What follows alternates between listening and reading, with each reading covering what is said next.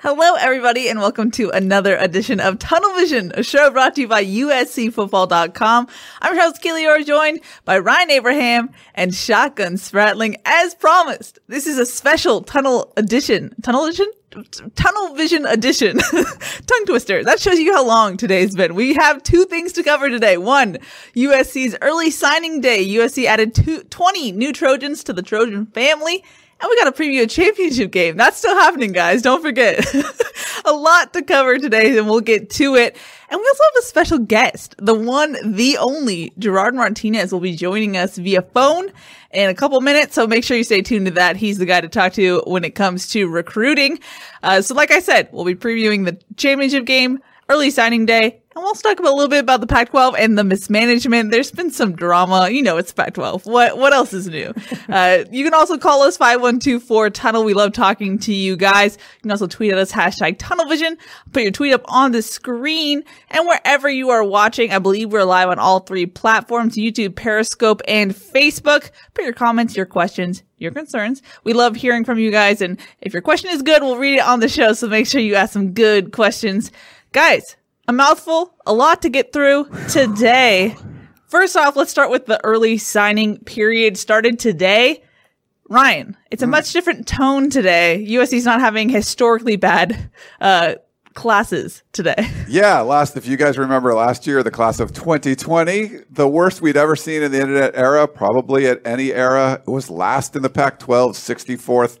Overall, keep in mind, there's only 65 Power 5 teams, so there's just, there wasn't very good as far as where the recruiting classes go. But, man, we've been all over this one. 19 high school signees. There was one transfer, defensive lineman from Alabama, but 19 new guys. There's still some big fish in the sea that Clay Helton liked to say earlier today. We got to talk to him at noon. There's just been so many things that have been going on all day. And if you followed along, we've been keeping up with every single signee, had stories up on all of them. There's videos up of guys. Make sure you check it out. Keely counted today. 28 stories produced by us. And plus, we've had a bunch of network stories going up on the front page of USCFootball.com. So make sure you check that out. And we only have a few hours left, but a couple hours left. Sign up right now. Go to USCFootball.com right now. 60% off your annual subscription. It's only 2 hours left, so go do it. If you're not a VIP member, it's pretty cheap to do. It's a few bucks a month. Just go do that. It's pretty awesome. You'll get in there, and you have a day like today where there's 28 new stories just going up from us. But for Clay Helton and USC, they needed to bounce back. There's been such a investment into the recruiting budget as far as the video department. We saw that Boulevard Studios, they were doing videos of every recruit. The recruits seem to really like that kind of stuff. There's more bodies in there in the war room helping out, especially because we're still going to talk about the championship game that's less than 48 hours away that they got to prepare for. And, bringing in better recruiters. You got guys like Dante Williams and Craig Naivar that are just better recruiters than the guys that they had in those positions before. And that makes a big difference. So I think the whole USC recruiting machine got better from last year to this year, and now you see a class that's ranked, I believe, number 11 the last I checked, 11 in the country, number 2 in the Pac-12 behind Oregon, and this is their best recruiting class they've ever signed, so it's kind of different than what USC did last year, but they needed this. They needed to get a jump up. You can't be at the bottom of the Pac-12. That was just ridiculous. So, big moves today, I think, from USC. It can still get a little bit better, obviously, with some of the big fish that are out there. But for right now, this is the class they needed. They needed to get a bunch of good bodies, a whole bunch of 4-star guys, not a whole bunch of 3-star guys. You get some, but you wanted to be mostly dependent on these 4-star guys, and that's really what they were. Mm-hmm. I just checked. USC is actually 13 now. Oh, they dropped a little. Okay. Dropped a little, yes. Shotgun, USC picked up another quarterback today, so they have 2 quarterbacks in this class. What are you looking at when you see Miller Moss and Jackson Dart? I mean, it's a huge commitment for USC just because of the concern that they could go into next year and again be down to 2 scholarships. Obviously, everyone will get an extra year of eligibility if they so choose to keep that extra year. And does the school allow them to have that extra year? Matt Fink being a redshirt senior, does he want to come back for a 6th year as a backup? That's not necessarily a position that many people want to necessarily be in. So we'll see what he decides to do after this year, or maybe he looks into the transfer portal, sees if he can find an opportunity where he would get to play. There's a lot of potential changes there for USC. So getting an extra quarterback was huge after Jake Garcia's decommitment recently. He signs with Miami today, but getting Jackson Dart, a guy who's has exploded on the scene. And Greg Biggins has said today a couple times that he's, the biggest jump from junior year to senior year that he's seen in a quarterback, possibly ever, at least in the last 10 years or so for him. So, Dart went from, running for like 100 yards to running for over 1,000 and, like 12 touchdowns. He threw for 67 touchdowns to 4 interceptions. That's a pretty good rate there. Throwing for over 60% of 63 or 64% of his passes completed as well. So he likes the offense at USC. He and Miller Moss actually know each other. They train with the same quarterback coach, Taylor Kelly, out here in LA. So, they know each other and they're friendly. So it'll be a fun competition. And, you never know how things are going to shake out. Someone gets injured, they could be pushed back to the next class, those type of things. So, a lot of times when you see 2 highly rated quarterbacks in the same class, you go, oh no, somebody's going to transfer. But let's see how it plays out, see how it goes. They'll be competing for that backup spot behind Keaton Slovis with Matt Fink if he's here, but then also be competing to take over that spot after Slovis is gone. What does Dart's mobility bring to the table as for USC's offense? Is that a special key for him?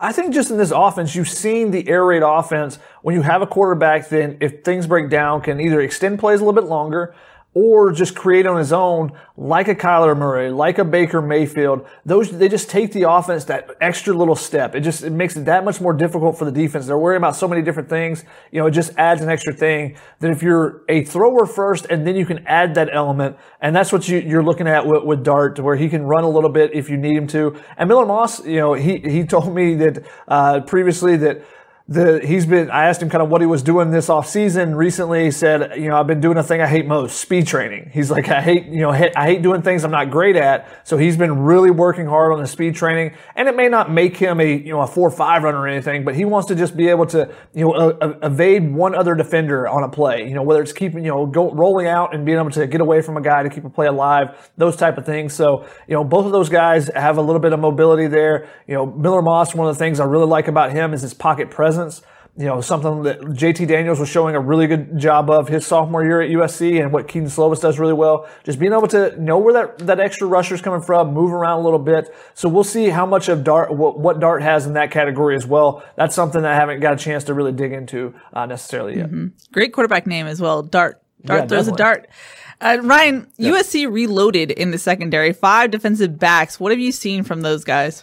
Yeah, I think this was an area that you had to get better in. We've seen USC recruit really well from the receiver point of view, and I think in the secondary, you look at the Talanoa Fungas, Isaiah Polomaus, Elijah Griffins. They've had a lot of highly ranked defensive backs in this class, and I think what you're doing here, you bring in guys like Naivar and Dante Williams, and what do? They recruit their position really well. You remember who was a great recruiter for USC back in a few years ago? Who was it? T. Martin? What do you think they get a lot of great receivers? They did. It helps. I think those guys, they're building out. They're helping build out the rest of the class, but they're going to recruit their position well. And you get like an Anthony Beavers, a former Oregon commit coming in. Prophet Brown. They got some highly ranked guys that are Southern California guys. There's some athletes and we'll see if they move some guys around. You got some safety, some corners, things like that. But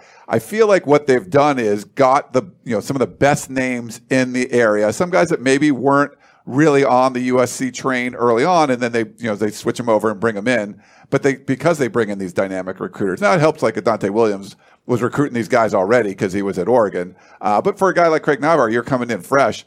And so, it's kind of working in teamwork with the rest of your coaches there. But I like what they've done out. They needed a bunch of defensive backs in this class, and the guys they signed, they all look really good to me. Yeah, Shotgun, I know you're excited to see them play. Who's standing out to you specifically? I mean, I really love Jalen Smith. You know, he's such an athletic and dynamic player. You can line him up in different positions. He's going to play nickel for USC. He's the number one athlete on the West Coast. They're going to start him at nickel, but he can play safety. He can play cornerback as well. I love that about him. I love the versatility also of Zamarian Gordon. You know, he's a guy that if you watch his highlights, he's a bully. You know, and that's a positive thing. And he's only 6'2" and like 180, 190. So he's got some room to add a little bit of weight on as well. But he already just attacks people and just throws people on the ground, is able to stand over people. And then a guy like Kalen Bullock brings that and that edge to the position as well. I really like that group. And Prophet Brown's a guy who hasn't played a ton of cornerback, switching over from the offensive side, but they're really high on him as well. You look at that class and it's very deep. This is a much different deep defensive back class than the one we saw, was it 2 or 3 years ago? Whereas a lot of guys that, were reaching for at the end and adding, and it was a really big class, but not necessarily, high-end talent. This one has a lot of high-end talent too. So we'll see if some of those guys come in and jump up the depth chart really quickly and displace some of those guys that are going to be on campus through their 3rd or 4th year now. Now, Ryan, I asked Shotgun this on Instant Analysis, but as far as we know, obviously, I have to put the caveat that recruiting is wonky. Anything can happen. But as far as we know, Korey Foreman has actually signed. So there's a school out there that is sitting pretty and very happy behind the scenes that they got Korey Foreman. Isn't that an interesting dynamic there? It definitely is. We've seen this happen before, for sure. And guys, Simi Talanoa-Hufanga did that. He had signed, and we covered him at the Polynesian Bowl in Hawaii. He had already signed, but wasn't announcing. And so there were some family things and stuff going on. But there's different guys. I think Chris Steele was one of them. We've seen this happen before. When you get the number one player in the country, how do you keep that quiet? Because yeah. We had an idea that USC was going to sign Jackson Dart. You had an idea that, Manjack was going to sign, so you have these pre-writes. You got everything ready. USC had all those videos ready, right? Like you have all these pre-production things going on. Now you don't need that for this, but to keep something like that quiet, that the number one player is going to sign, I mean, what do you only tell the head coach and he's not going to tell anybody else? Because if you tell, if all the assistants know, I mean, is someone's wife going to know? Is it going to, it's like, how's that going to? It trickles out. Yeah. I think it makes it really difficult. The good thing, for our industry, we have to work with these kids every year. Not the same ones, but you have a reputation. So if, Greg Biggins or Shotgun or Gerard or whoever from our, 24/7 Sports Network, Chris Trevino, any of us, if we call a kid and do a pre-write on their commitment and then break it before they put out their video or their tweet or whatever it is, that's not cool. I mean, you want to have these kids have their moment. We'll just have our story ready when they make things official, and that's kind of common. This takes it to another level where you're actually signing with a school. So it becomes official where the schools can actually talk about the kid. So, we won't know for a while for when he announces, but I mean, is something going to break? We've seen commitment videos where they have multiple endings. So you're oh, we saw the ending. The kid picked Texas. Well, he didn't, but he made 3 videos and the one, they picked Texas is in there. So yeah, this is just another bizarre thing, but he's obviously the biggest fish in the sea. He's the number one player in the country, and USC it would be a nice boost to the class if they're able to sign him. And Tommy Trojan asked, what's the purpose of keeping it quiet? Because you don't want to steal the kid's moment. A lot of times what it is they're signing on this day to lock themselves in during this period. It's a 3-day period that recruits can sign, and then they can't sign again until February. So that time in between, that means every school can, still call them and everything. You want to, if you're a coach, you want to get that name on the dotted line because you never know what's going to happen in that, that month and a half, 2 months before they sign again. The signing period opens up again. So what's the person keeping it quiet? Allowing the player to still have their moment at one of those All-American Bowls is usually when they're announcing. That's what all these kids that we've talked about with the Brew McCoy and Talanoa and Gary Bryant, all these guys that had signed already but didn't announce it until that point. And also, you want to keep it quiet because all eyes are on that announcement. So that gives you that extra boost, just national attention of, oh, wow, Korey Foreman is going to USC or Brew McCoy is going to USC, that type of thing. So you don't want to steal the kid's moment, one, but it also gives you a big boost because if you remember a couple years ago, when Kyle Ford and Brew McCoy committed to USC at the Army All-American Bowl, it was oh, wow, USC had a really big day today.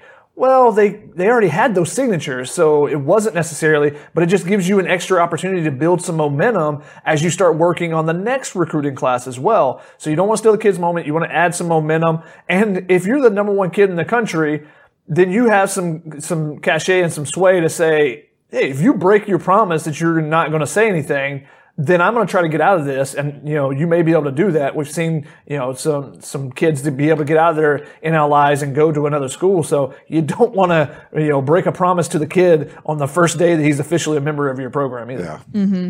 And Helton mentioned big fish, obviously. There are other fish swimming in the sea. Shotgun, who else are they going for? Yeah, you're looking at not only Corey Foreman, but you're also looking at Sierra Wright, the cornerback from Loyola. He's down to USC, Michigan, Stanford, a couple other schools are in the mix. He's also going to announce on January 2nd at that Army All-American. It's not a bowl game anymore, but the All-American announcement show, I think is what they're calling it, because there's no game, unfortunately, because of COVID and everything. But both of those guys will be announcing then. USC got some good news in the last couple of days that LSU commit linebacker Rajon Davis is not going to sign during the early period. So he's going to wait till February. That's a positive thing for USC because they aren't the leader right now. They aren't the team that has the commitment. So it being backed up, that gives them 2 more months to really go full-fledged, full bore attacking him with their recruiting pitch and saying, hey, we really need you here, and look at how bad LSU is playing this year type of thing. But also, they got good news on JT Tuimoloau, the defensive tackle from Seattle. He also is going to wait till February. He released a top 5 today, and USC is in that mix. Now, USC is not his leader either. Ohio State is the perceived leader there. But again, it's a positive thing for USC that he's not going to sign till February because they aren't the leader at this point. So they have a chance to make up some ground. So 4 really big potential players that USC could still add to this class. Mm-hmm. Alrighty, as promised, we have the one and only. We got him? We got him. I'm screaming over here. Gerard Martinez. Hello, you're on the line, Gerard. Hello, everyone. I was like, can he work the phone? I hopefully can work the phone.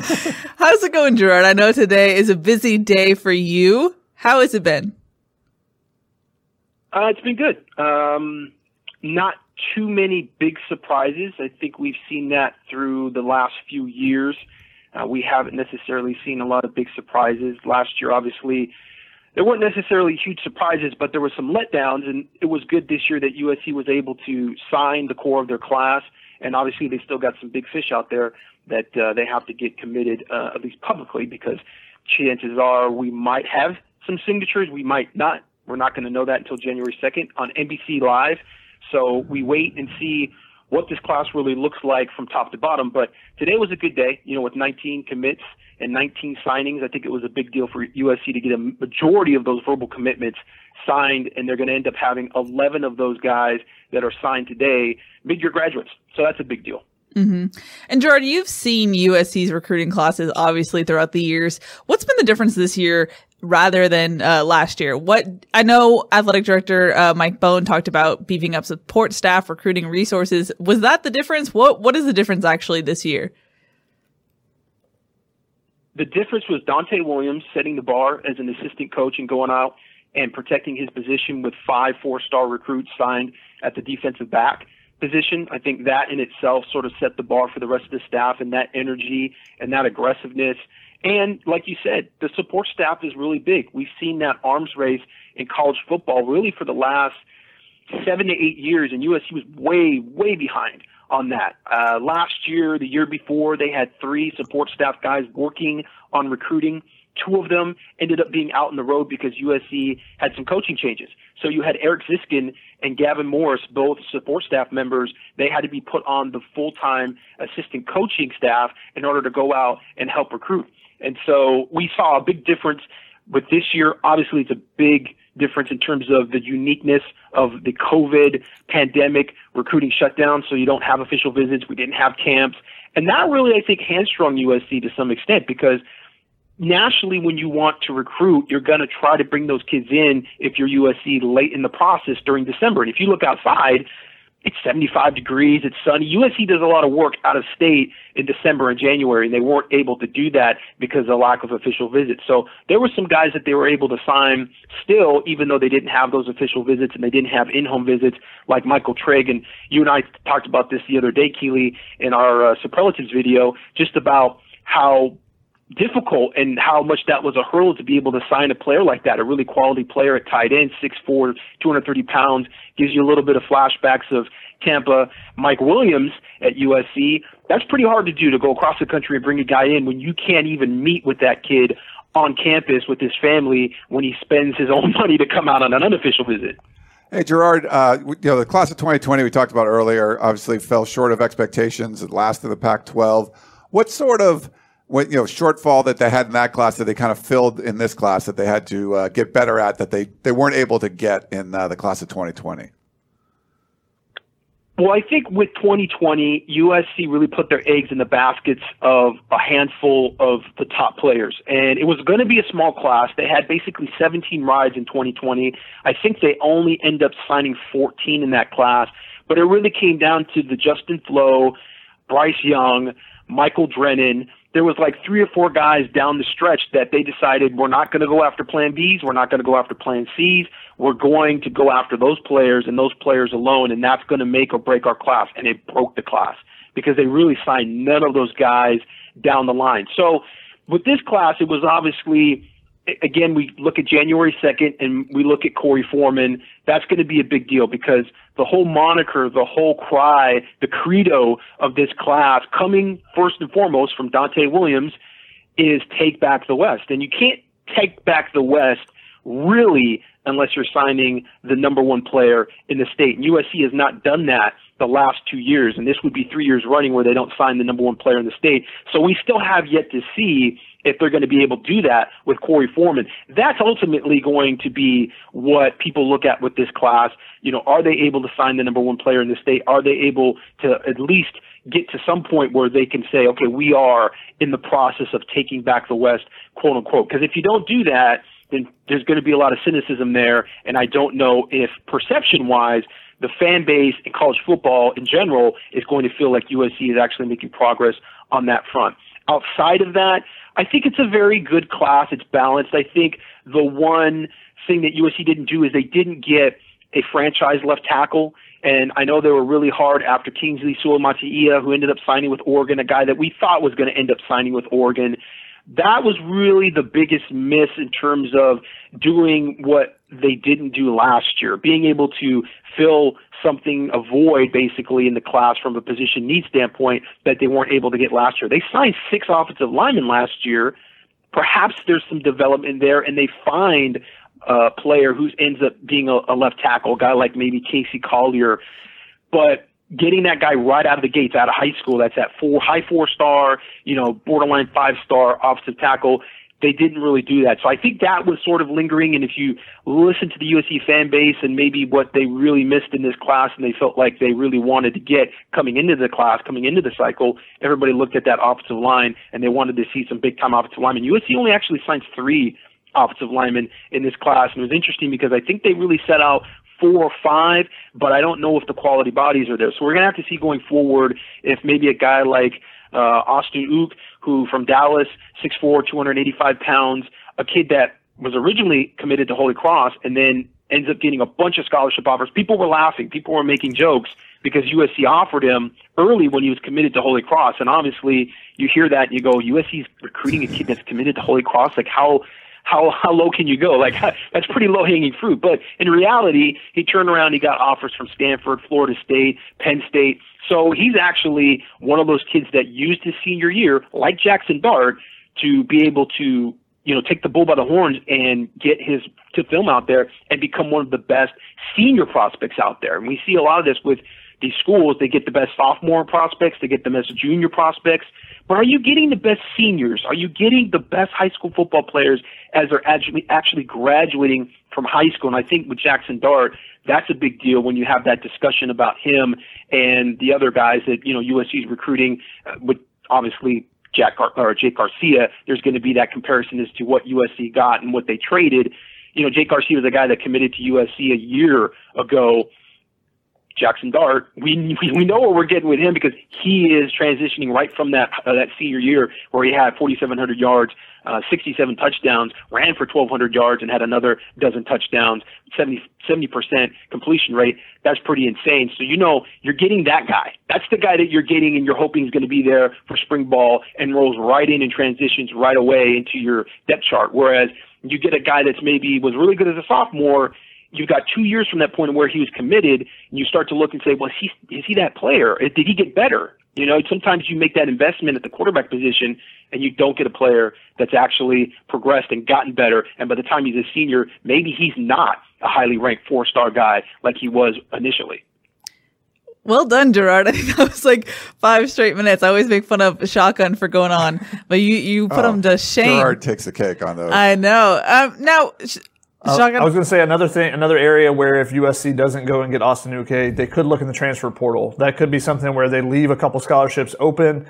Gerard, how are you kind of seeing how that will play out with, some of the guys are still going after versus saving some spots to go in the transfer portal, since obviously there's as many people in the transfer portal this year as there's ever been? Did we lose Gerard? I don't think so. so. I'm here. I can't hear Shotgun at all, though. Oh, okay. If Shotgun was talking to me, I didn't get that. Oh, sorry. Weird. I wonder why you can't hear him. Yeah, he was wondering about the transfer portal. What does that look like? Obviously, it's very packed right now. Yeah, that is going to become a big part of the strategy. And a lot of times we get questions from USC fans during the process and during the cycle. Why isn't USC going after more JUCO players? Why aren't they going after more junior college players? Because obviously there's a plug-and-play element to being able to bring in a mature man at that point. We're not talking about high school kids. We're talking about a player that's been out of high school for 2 years. And when you're talking about linemen specifically, that's such a big deal because it's tough to get high school kids to plug them in right away when they're playing against 20-year-olds. But when you're getting a guy that's 2 years out of high school, there's a lot easier transition for that player to be able to come in and maybe contribute right away. That's really what the porthole has become for USC because with the junior college players, there's always a lot of issues academically. That's a big problem. We love Sorry, Gerard, keep going. You call it the porthole, not the portal. Gerard's always done that. It's the porthole, not the portal. Yeah, it's the porthole. But with those players that are able to transition from other colleges, that academically that's not going to be a huge issue. They've already taken college courses and they've already had that class load. And unless they're actually leaving that school because of academics, which is usually not the case, you're going to not have to worry about that. That's pretty much not an issue for you. So I think that's what USC has done transition-wise. Obviously, you have to consider that some of those players might have to sit out. But if you can get them and they're immediately eligible, and we've seen more and more of that anymore, that, the eligibility thing, very few of these players are having to sit out anymore. They just threaten a lawsuit and boom, next thing you know, they're playing that year. That's going to be one of the, I think, situations for USC where strategy-wise, you go in to the portal and you don't necessarily have to worry about a quick loss. You can replace a guy like Marlon Tuipolotu. I mean, that's a great example where you bring in Ishmael Sopsher, who comes in from Alabama.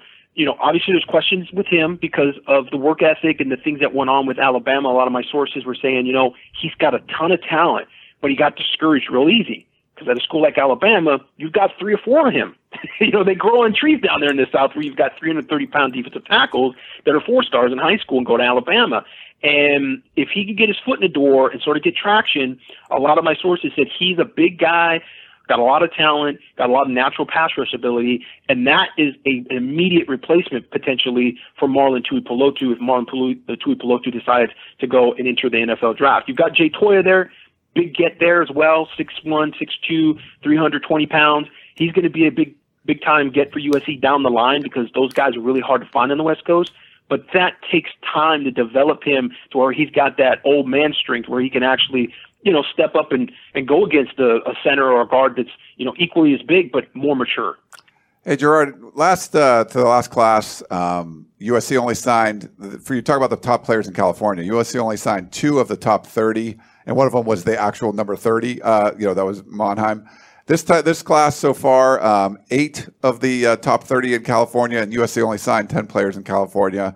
They're still in for, guys like Corey Foreman and Sierra Wright. There are other guys that are in the top You could end up getting like 10 guys out of the top 30. I mean, how important is that? For me, the biggest failing for 2020 was you weren't getting the best guys in California. Now you're getting a whole bunch of guys from that list.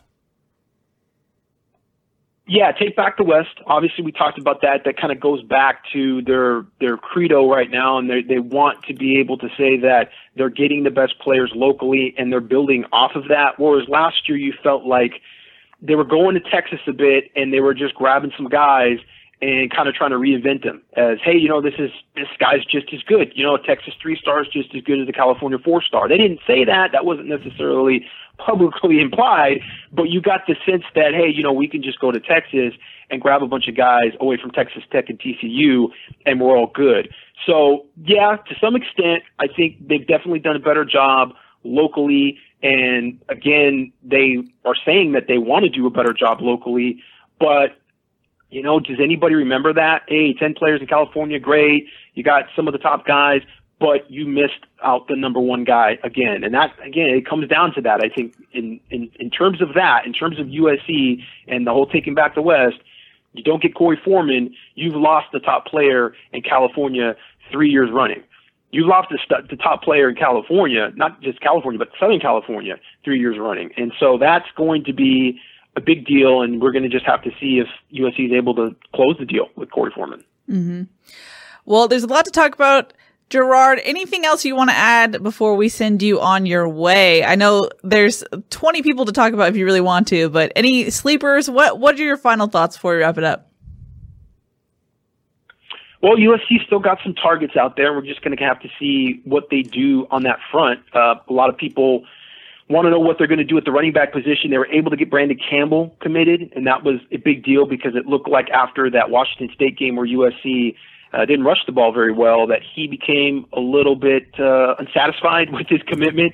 And so being able to get him and close the deal is big because, when you're not running the ball successfully, everybody looks at recruiting, but you also have to look at your own depth chart, and you have to look at the players there that are not getting the football. And so that's going to be something that, we talk about the transfer portal and how it can work for USC. You got to look at how it can work against USC too. So the numbers situation for USC is going to be very interesting. At the end of the day, we think it's going to be a full class, but that might not be a full class with just high school kids. They might be, looking at the transfers as well, but they have the numbers there. And you don't get Devin Kirkwood, the 6'3", 175-pound cornerback safety out of Gardena Serra High School. So you have, that number, but you also have a few more numbers. I think that they could be around that 26 number for the total class. And obviously you only got 19 signees today. So, yeah, that's going to be interesting to see how USC closes. And you've got three big-time guys there. You've got Corey Foreman, you've got Sierra Wright, and you've got Rashawn Davis. A lot of people are kind of forgetting about him, the 6'2", 220-pound linebacker out of Mater Dei High School.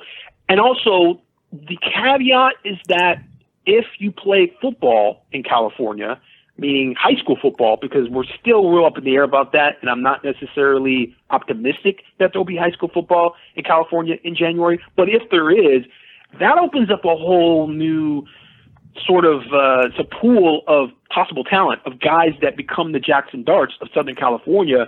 And maybe you get a running back, maybe you get a linebacker, maybe you get a kid that people are overlooking right now, but he has a great senior year. And by the time you get in the end of February, that kid's got a bunch of offers. And, if you're a USC, you've got tons of room. You're able to go after those guys. Ah, interesting. Gerard, I lied. I have 2 rapid-fire questions for you. Sorry about that. We had a question from Mark on YouTube who said, when a player signs an NLI, are they put on a database so that other schools know not to illegally recruit a signed player? If yes, what's to stop another school leaking where he signed? Yes, I believe that there is a database because that's come up before. I think that came up with Penei Sewell, where Oregon was claiming behind the scenes that he had signed, and a source that was a college football source had said he wasn't in the database. So I believe there's something like that. And in terms of leaking, I don't know. The whole leaking thing, it's tough. I mean, it seems to leak usually. It's really more reading through the misinformation, because you're going to get a bunch of information. It's more of what can you actually believe from what's just a bunch of talk, and that's not necessarily accurate. So Yeah, I know the preface of the question is kind of directed towards Corey Foreman and the fact that he said he was going to sign today and was not going to announce until January 2nd. A lot of people are waiting for people to kind of connect the dots and figure out where he actually signed. I don't know that that's not going to happen. I think it's a little bit naive to think it's not going to happen. Sierra Wright was also potentially going to sign today. I know that was a push from USC, but I don't know that he actually did sign today. So that might be a little bit of a loss for USC if they actually wanted him to get signed today and get that done, and he pushed back and he decided not to do it. And that's kind of sort of what I'm hearing. It sounds like he didn't actually sign today. And Rayshawn Davis, as we heard, was not going to sign today. He's not going to sign actually until February 3rd. So he might be one of those, lone wolves out there that's a top player that we're still waiting on, other than maybe JT Tuimoloau, who's the big 5-star number 1 player in the country, who kind of sort of still looking at USC, kind of has USC in the peripheral. It looks like it's a real Alabama, Ohio State battle for him. But you never know what's going to happen here. I mean, January, maybe some of these teams make a push. Maybe that these teams can focus on recruiting solely a little more. Something happens, and like I said, USC's going to have the ride. They've got some overhead with the 2021 class coming out of the early signing day. Mm-hmm. Now, I hate to put you on the spot, Gerard. You don't have to answer if you don't want to, but what's your gut feel on the big fish remaining for USC? Where are you leaning? Right now, we got them going 3 for 3. Now, the one that we were off on coming into signing day was Devin Kirkwood, and we had him. Chris went hard in the paint and said 95%. I hate to call him out, but he's going to learn from that one. And he ends up going to UCLA. That was a close one. I mean, that went back and forth. It was, USC for quite a while, and then within that last 24 hours, I think he started to look at that depth chart, and he started to look at the players that USC was signing, and UCLA just didn't have that same class, and I think he can go in there and feels like he's going to be a more of a featured player, part of that class, which is understandable. I mean, you've got 5 defensive backs, plus you're still recruiting Sierra Wright really hard. I think that they can land Sierra Wright. I think that's the one out of the 3, Corey Foreman, Sierra Wright, and Rayshawn Davis. That's the one that I'm a little bit, I don't want to say on the fence, but I feel like that one could slip away from USC for some reason. I feel like that, this recruitment has gone on for a little while. It reminds me a little of Ethan Calvert to some extent, where there's been a lot of talk.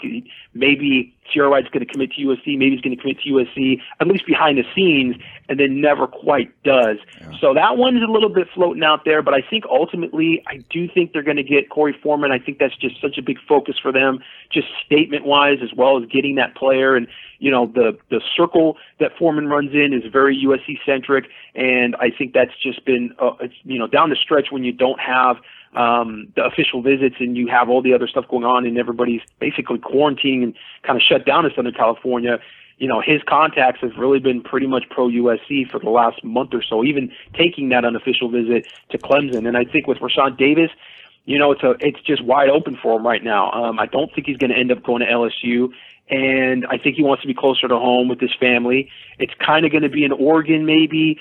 ASU's trying hard, but I think USC is going to be there. And now with Palaie Gaoteote out, it's just, like I said, kind of wide open depth chart. I think that it sort of lines up pretty well for him. So he's going to wait, though, because he wants to see what happens with some coaching changes. And I think that's smart. Yeah. And I think more of these kids should do that. But they really just want to get it over with and sign. And then that's why we have so many transfers in the transfer porthole. The porthole.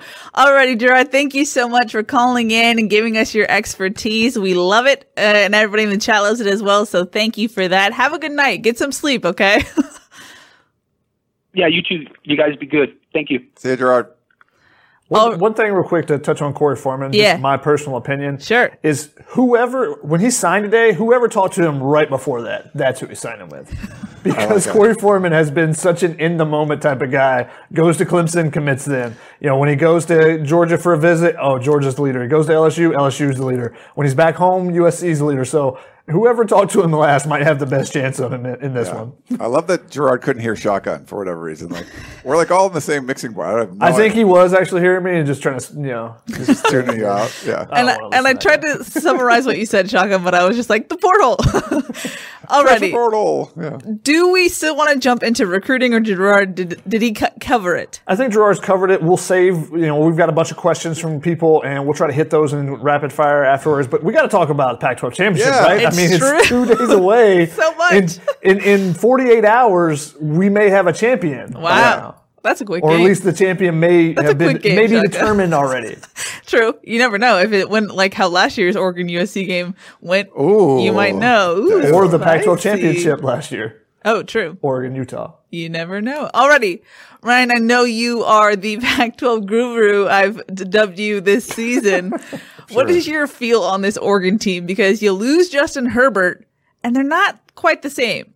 Yeah, no, I mean, the weird part is there's been a lot of losses for Oregon. They had some guys opt out on the defensive backfield. They lose the entire offensive line. They weren't going to lose Penei Sewell. He opted out of the season. So they lose all their starters. Justin Herbert's tearing up the NFL. And so you're like, maybe the offense isn't going to be as good. Well, Tyler Shuck's done a good job, being the quarterback there, and they've scored a whole bunch of points. They only, the game they didn't score a bunch on was Cal, but for the rest of the games, they've put up a whole bunch of points in there. The weird part is you still had a lot of guys coming back. There's some studs on defense. Kayvon Thibodeau, the former USC, one of those 5 stars that didn't go to USC, ends up going elsewhere.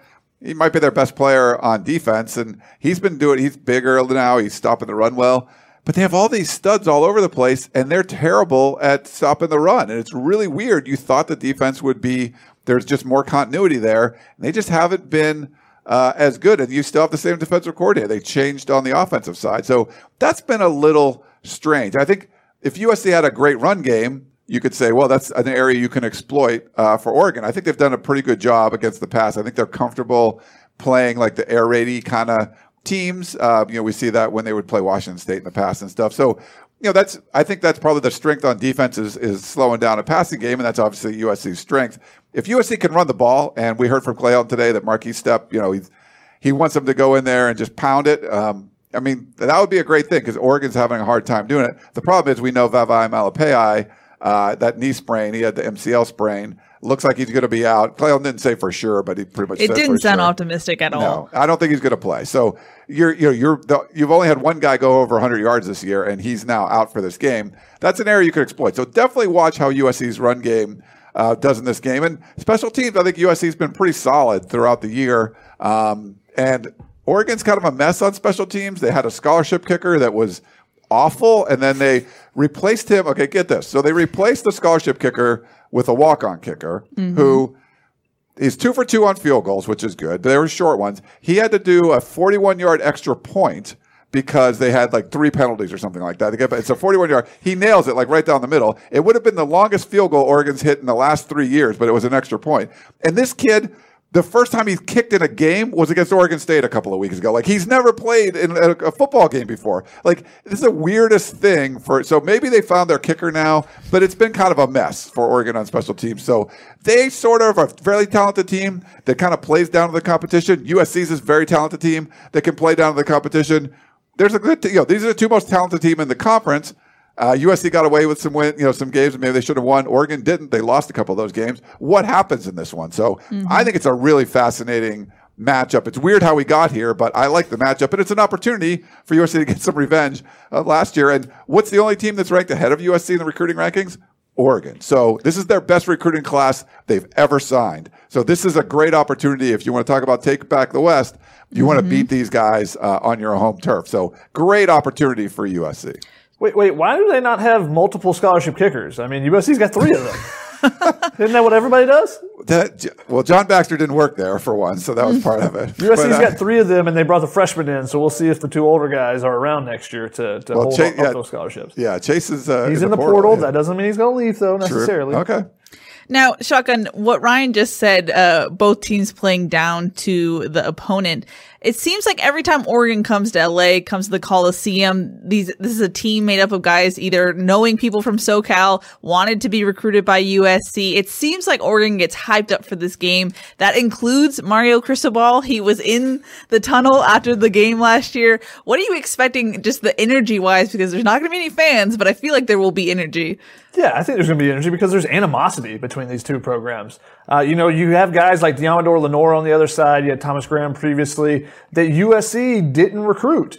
Thomas Graham was committed in USC when, Bradford came in and said, we don't really like his body type. And he goes to Oregon, has a terrific career. Diamador Lenore, USC didn't really push for him either. So there's a chip on their shoulder. The guys that have left there, outside of the Justin Flows and maybe the Kayvon Thibodeaux, they're the top 10 ranked guys in the country. A lot of guys that are from SoCal, USC's kind of passed over the ones that have gone to Oregon. So, there's been a couple of different guys like Michael Wright, USC really wanted, but, they want to show out, in SoCal because they feel like USC either overlooked them or just usually it's a chance to come home. Players always want to play well in their homecoming. And then players from around the country, because Oregon always does a really good job of recruiting around the country, they see it as an opportunity to, the Hollywood lights and stuff. Like, hey, this is an opportunity to really shine. It's going to be, this is the type of game that will lead the late night ESPN Sports Center, that type of thing. So it's an opportunity for them to really, put on. And Mario Cristobal knows that the Pac-12 recruiting and the championships run through Los Angeles and run through USC, run through the Coliseum. So that's why he was really living it up last year after the game. He's like calling recruits and stuff after the game, showing them, probably showing them like sad USC fans behind him and stuff. He was really hyped up after that game. And I think USC's players and coaches have really taken that to heart. Tyler Vaughn said earlier this week, we can't lose. That's their mindset. Can't lose. We're not going to lose this game, he said.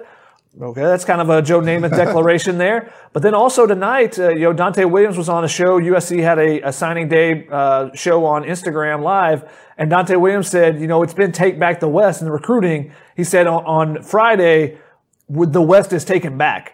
So that's kind of a faux guarantee there. So, USC is putting some bulletin board material out there, but sometimes you need that to fire your own team up. I don't think USC needs any extra motivation for this game. They shouldn't, with the way that Oregon curb stomped them last year, but they should, be ready to go. It should be a fascinating matchup, just like Ryan said. I think the biggest key, one player that is key for USC to stop Jordan Scott in the middle of that defense. He's a 330-pound nose tackle. If USC can move him out of the way, then they'll be able to run the ball. If they can't, he can cause trouble all night with pushing back the center into the quarterback's lap and, making things really hard on Slovis and the run game. Now, if you guys hadn't heard, USC on Monday was preparing for two separate teams. They're preparing for Washington. That seems so long ago. Right? Yeah. Right? I know. I can only imagine for the staff how long ago that feels. They're preparing for Washington and Oregon. Found out at lunchtime, okay, they're going to play Oregon, which we can get into how ridiculous all that was. But Ryan, we talked to Todd Orlando, USC's defensive coordinator, about how much time he lost. And he kind of took us through how he prepares for a game. He said he lost around 12 hours, but he called it not a big deal. I mean, how much does this affect this USC team? You're on short rest. It's a short week. How much does that impact the team? I'll give the staff and the players credit because no one we talked to was using this as any kind of excuse. I mean, Todd Orlando's like, he broke it down more detailed than everyone else, where he was like, 8 hours on Sunday, I believe it was, and 4 hours on Monday. And then, and from there, he's like, it's really not that big of a deal. Graham Harrell, he was a little more attentive this week when we talked to him. And, was talking about if you don't know who your opponent is, you're going to get a game plan. And I think I asked him, could you make adjustments, during the game or anything like that? He's like, if you're not practicing it, you don't want to really change your whole game plan if it's not stuff you've run that week. So it's more about, he likes to, run what they do, but you want to tailor it to whoever your opponent is. So it sounded like, and, Clay Helton was the same way, just play whoever, roll the ball out there. He said he was a chain of command guy and just kind of takes his orders. And I would like to see Clay Helton be a little more forceful and, make some calls and be like, hey man, this is stupid. We're 5-0. Why are we preparing for two teams? Figure your stuff out, Larry Scott. Figure your stuff out, Pac-12. And that should have been what they've done. This is on the Pac-12 to me, the fact that they would allow that. And when Washington did end up, bowing out of this game, and we heard that not only were there no offensive linemen available, but there was everyone on the team was in quarantine. You couldn't figure this out 24 hours before. This just didn't make it. It's very Pac-12. It was sort of like Larry Scott had to come in and just, It's your little kids in the kitchen just eating cookies all the time, and Larry's got to come in like, put the cookies away. You're done. We're putting you off to bed now. We can't trust you in here. You can't do that. You can't allow a team to just like, well, we're going to wait it out. You have no offensive linemen. Everyone's in quarantine. You're out, unfortunately. Sorry, and either make it a no contest and both are champs, and then let USC play Colorado, Oregon, or move on. But don't schedule 2 games in Los Angeles and have both teams have backups. I mean, and now they're talking about Stanford maybe being the backup to the backup. It is poorly run and poorly done. USC should be playing Colorado this weekend, and there should be either USC's a champ or co-champs. That's what I think it should be. Can we talk about Colorado and the limbo that they're in? They are screwed. Their equipment truck is in St. George, Utah. Why is it in St. George, Utah? Because it's halfway between Boulder and LA, and they don't know where they're going to be on Saturday. So they're hoping, that they get a game in. The Pac-12 lets them know in enough time. And you never know with the COVID. Obviously, cases can pop up and then things can be shut down really quickly. You saw with the Cal game last week, 2 hours before the game, it got shut down. But, how can you just put a team in limbo like that? Give them an opponent and say, hey, this is what it's going to be. Positive, negative, this is what's going to be. We don't want to, put you out there and have your truck in the middle of nowhere. Apparently there's ridiculous. An In-N-Out there, though. So at least there's that. Oh. That's the consolation prize for the truck drivers. You got a Holiday Inn and an In-N-Out. Congratulations, truck drivers. Yeah. Sounds good right now. That's how tired I am. Now, Shotgun, there will be some familiar names and faces on this Oregon team. You already mentioned some, Kayvon Thibodeau, Justin Flo, and Devin Williams. What are you expecting from those guys? Yeah, Justin Flo is actually out for the season with an injury. But Noah Sewell is another guy that USC recruited really hard. He has been a stud in the middle of their defense. A lot of people have been, texting each other going, former players and stuff are telling me that they're texting other players going, man, who's this guy? He's really, really good. But they're terrific. They got a terrific young core of guys. But like Ryan said, they just haven't played well together, I guess. I'm not exactly sure why they're not getting better results with as much talent as they have. Thibodeau is terrific off the edge. That'll be a matchup that'll be really interesting to watch. Him against AVT, Elijah Vera Tucker on the left side. He lined up pretty much exclusively on the left side last year, if I remember correctly. I had to go back and check that. So we'll see if they move him around, try to get him against Jalen McKenzie, or try to put him in different situations like USC does with Drake Jackson, potentially as a middle linebacker sometimes. So there's some really unique players. I think it's a really unique matchup, Diamador Lenore potentially versus Tyler Vaughns.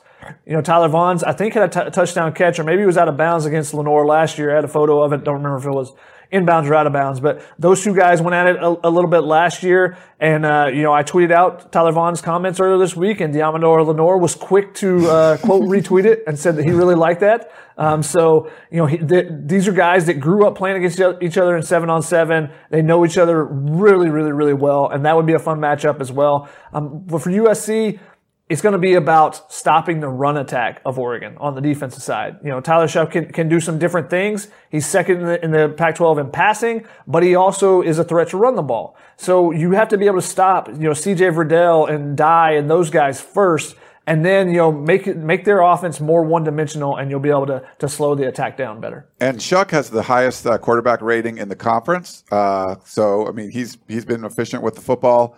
Not the highest percentage, but his rating has been high. And the guy you want to watch for is former USC Trojan Devin Williams. When he's healthy, he's been banged up a little bit, their offense moves, and he was out the last game against Cal, and the offense struggled. So if he's healthy and ready to go, he's supposed to be in this one. That'll be a fun one to watch, but he really does help make this offense a lot more explosive. Yeah, he's a big play threat, and we've seen it. We saw it repeatedly in USC practice when he was locked in, when he was focused. Yep. When he was pissed off, and he was going to be pissed off at USC. Yes. He's going to have that revenge factor for himself that he needed to transfer away from USC because they weren't giving the playing time he wanted. Then I think he's going to be locked in, and I think he's going to look really good out there. Now, if he's not focused, that's when he has some struggles, and that's when he had some struggles at USC practices, and maybe why he didn't get as much playing time as he thought he deserved. Mm-hmm. Now, Ryan, where is your biggest concern for this USC team? I think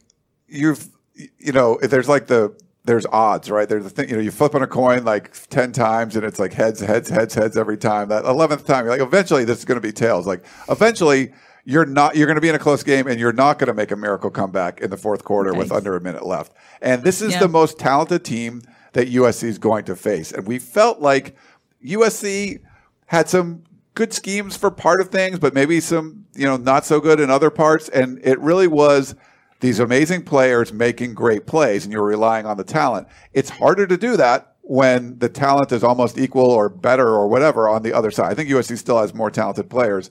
But when the talent is closer, it's a whole different story. It's hard to out-talent a team that has as much talent as you do. So I feel like USC's relied on that, not for the whole game, but proportions of the game. And things could go south. I still think USC is going to win a close one here. We'll probably get the predictions and stuff later. But the biggest concern is knowing that there are better players on the other side of the ball. USC hasn't played the most talented teams this year and struggle, So now you're playing a team with a lot more talent. They've struggled too. I mean, they lost to Cal and Oregon State, Oregon did. But you still know at the end of the day, those guys are great players, and they came to the Coliseum last year and really played well. And I know there's a bunch of different guys, but a lot of them were there, and USC did not play well. So we'll see what happens. But it's really just about the amount of talent USC's playing, which we haven't seen this year. How much do you make of Oregon's forced bye? I feel like that can go either way. You're a little rusty or you're coming out refreshed. Yeah, it's tough. At this point in the season, normally you really would take it just because your body would be so beat down that you want that extra week of rest if you get it. But now you need to be sharp. So USC needs to try to attack early. I would look for them to try to take some shots a little bit early, try to catch Oregon on their heels, try to get some things rather than running plays up the middle, try to get some, balls on the outside and get guys in space and force them to tackle. You saw, USC struggle with that, coming off of their, forced bye from the COVID of losing that Colorado game. So we'll see if Oregon does the same thing. Yeah. And I think the good thing is it's not like Washington where they were forced out, but they couldn't have guys practice. I mean, everyone could practice, and they got to focus on USC fairly early. I don't think they were, let's prepare for Colorado. No, they were preparing to play. I think they knew too that they were going to prepare for USC, and if they had to switch to Colorado late in the week, I feel like they were probably doing that. They were like, all right, our game got canceled. We're prepping for USC. Yep. We'll see what they decide to do with it. We'll prep for USC, and then if we need to switch later, we'll do that. Because again, there's that animosity. There's the recruiting battles. It's not, a friendly thing. There's not a nice handshake every time they see each other on a recruiting battle. It's that guy's here. Now, we mentioned it already, but we've gotten questions about it, so I'll mention it again. Vavae Malepeai has an MCL sprain. Clay Helton told us today in his Wednesday press conference. He didn't rule him out, but he all but said that. He said it does not look good for Vavae.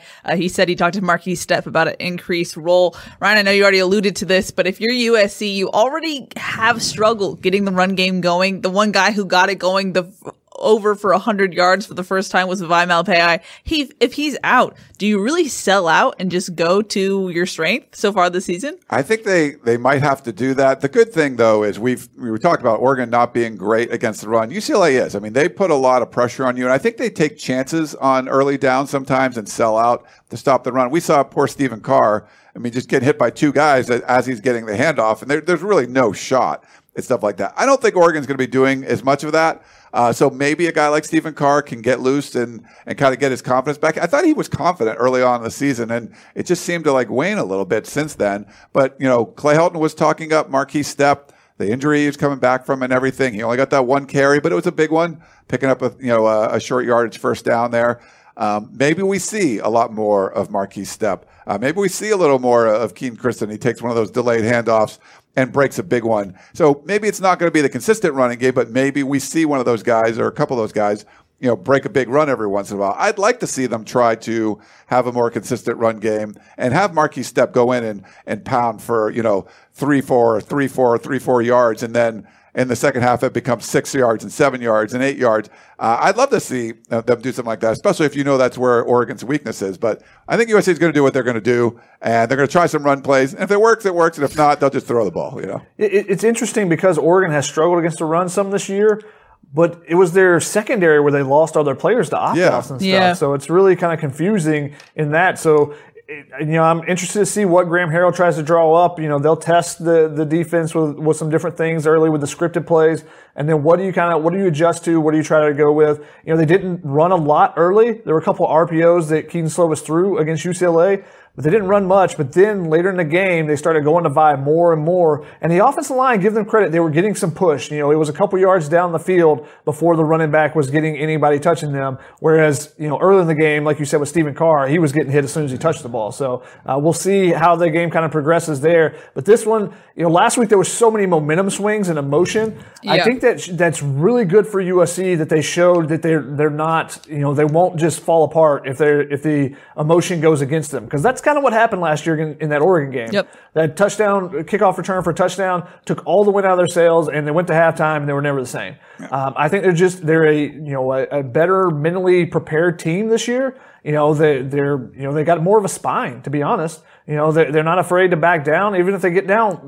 They have the culture, and they've talked about this week, that they feel like they can come back at any time. And, if the offense gets on track, it's quick to put up a bunch of points. So, even if they get down, I think the USC will still be in this game. So it'll be an interesting matchup going back and forth potentially. Hey, real quick, Keely. Yeah. I said about the special teams.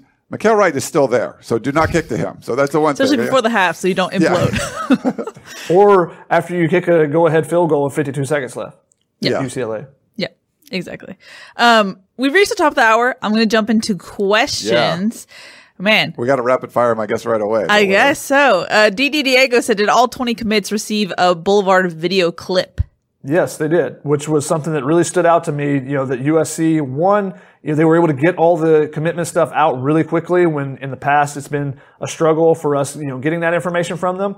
But two, that they had personalized clips for every single player, and that the coaches, brought their acting chops as much as possible. Some of them not so much, but were in the videos that were produced, and each one had their own individual video. Shady, Shotgun. Well, that's not shady. They're coaches, not actors. True, very true. Yeah. Jasper Smith says, how good is the defensive end from Maryland? Seems like he can put on some weight. I believe Colin Mobley. Yeah, Colin Mobley, you don't go all the way across the country to get a 3-star guy unless you think that they're better than that ranking. You saw that with Jacob Lichtenstein when USC went and got him. So, you're looking for a similar type of player there. The DMV, they're known, Chris Trevino is known for his feistiness. His feistiness, obviously, if you've heard the Family Feud podcast. Mm-hmm. But they're known for their grit. That area of the country, the football there, they're known for their grit. So hopefully he brings that grit with him for USC. Andrew on YouTube says, with all these signees, are they for sure pushing all seniors out? I don't think so. I don't think anything's for sure on that. I think it's gonna be a case by case basis. There might be a general here's what we need. And knowing this year, there's no need to push any seniors out because they won't count. But the NCAA hasn't made any decisions as far as the future classes go. So at that point, your your class of 2020 and 2021 are essentially lumped together. Now, USC had a small 2020, so it's not as bad. But if you signed 25 guys last year and then 25 guys this year, that's 50 people in one class. So what does the NCAA do to allow for some of that? Because that's this huge bubble that's going to be going through your class cycle. So as of now, the seniors for next year will be fine if they want to come back.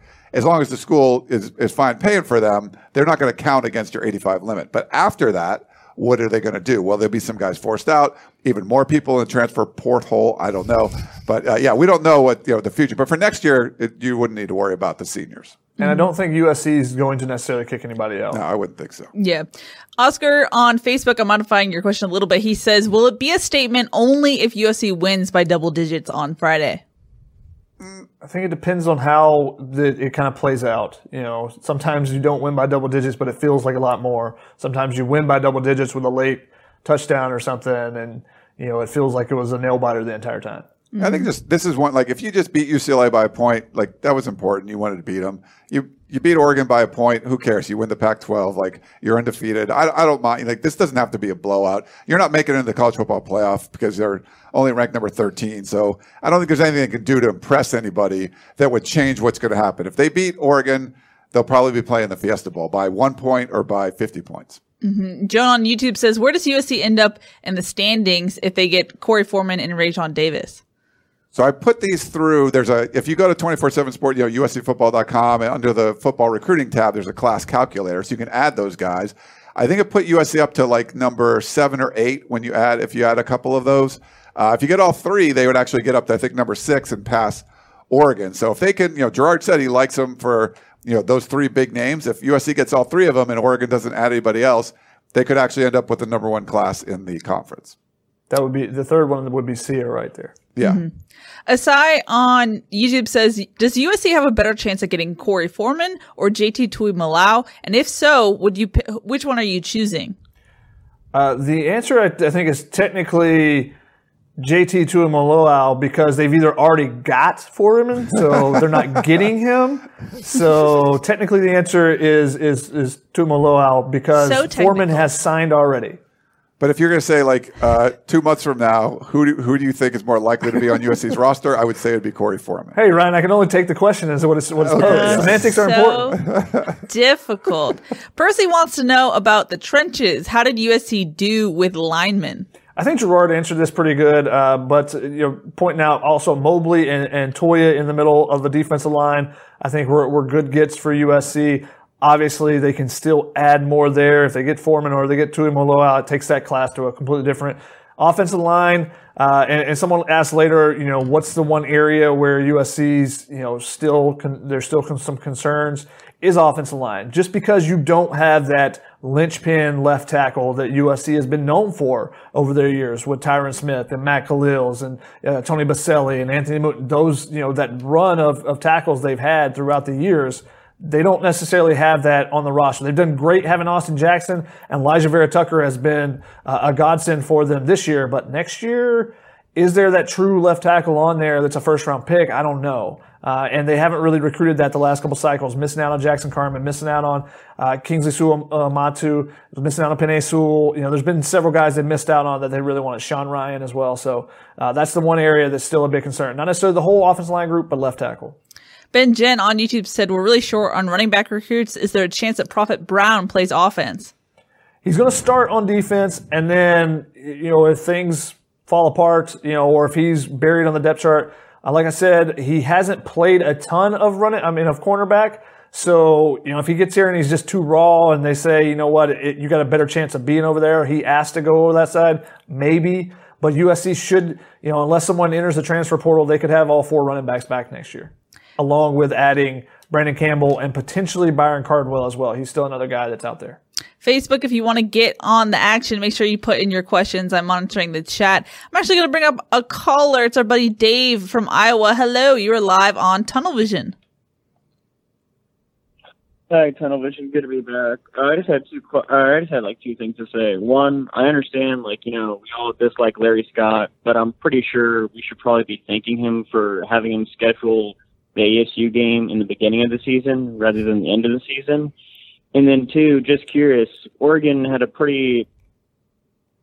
Oh, he dropped. Sometimes his service is bad. There you go. Well, see, so ASU, they missed 3 games also. So, there's only a small window you could have scheduled the ASU anyway. So that was with the way it played out, yeah. That was tough, But, ASU is definitely playing better. It's weird. You watch these teams. We're trying to do our power rankings for all the Pac-12 teams. It's like, where do you go? Who Arizona's the worst team. Arizona almost beat USC. They're clearly the worst team, and USC's clearly the best team.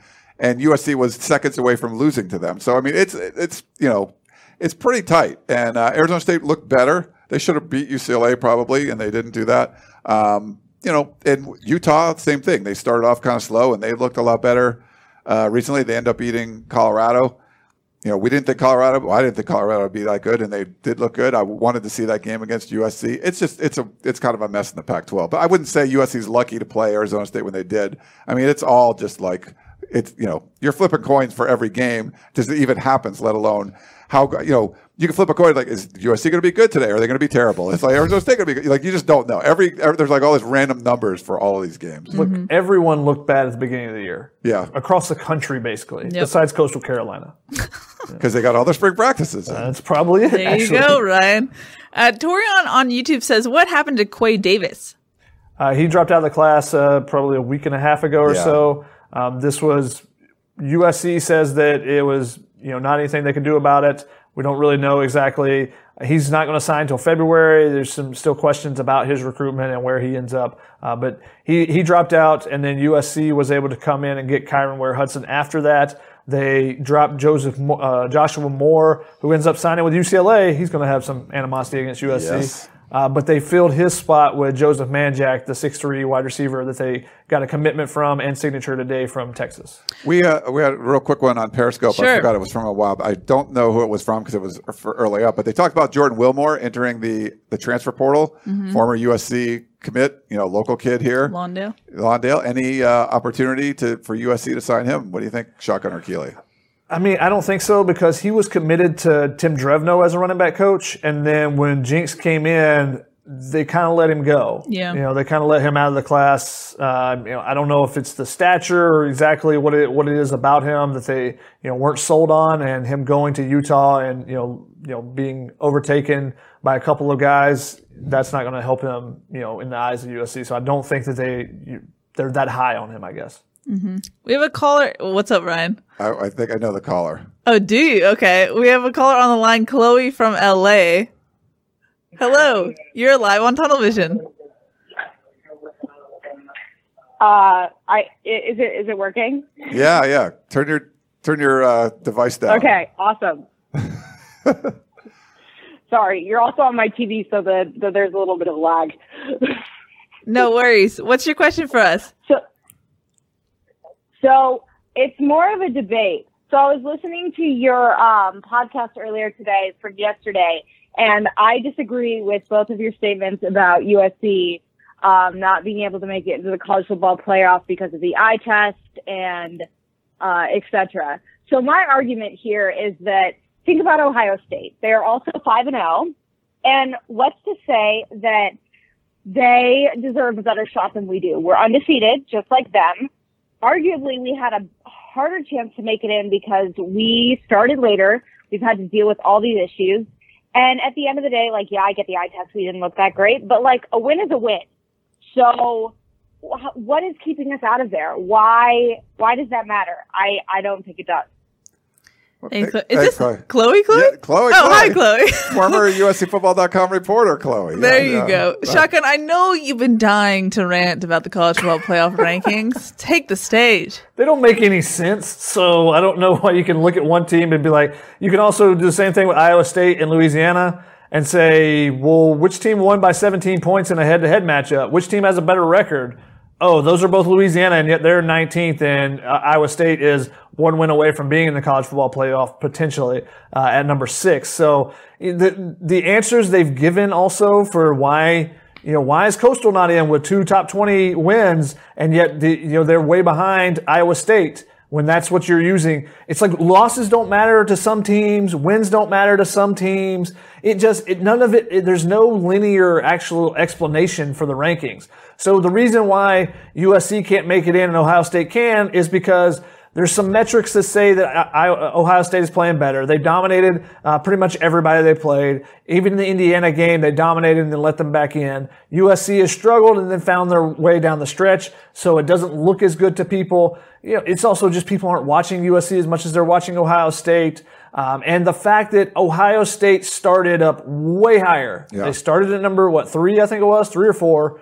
USC started at 20. So, and that's the biggest difference. It's climbing the rankings versus already being at the top. And, they've shown that they're not going to ding Ohio State for not playing, though Cincinnati gets dinged for not playing. Mm-hmm. They show that they're going to not ding Florida for losing, but they ding other teams for losing. So what exactly matters? It doesn't. It's just the only thing that really matters is your conference affiliation, it seems like. Yeah. That's the biggest thing that it appears to matter in this, and it's a bunch of BS, to be honest. Yeah, for Florida to lose to a 3-5 team and only drop 1 spot, it's really just that they were a 24-point favorite. Yes. So I mean, you have to. Yeah. Don't tell me it's like it's a national champion or it's a whatever. It's LSU.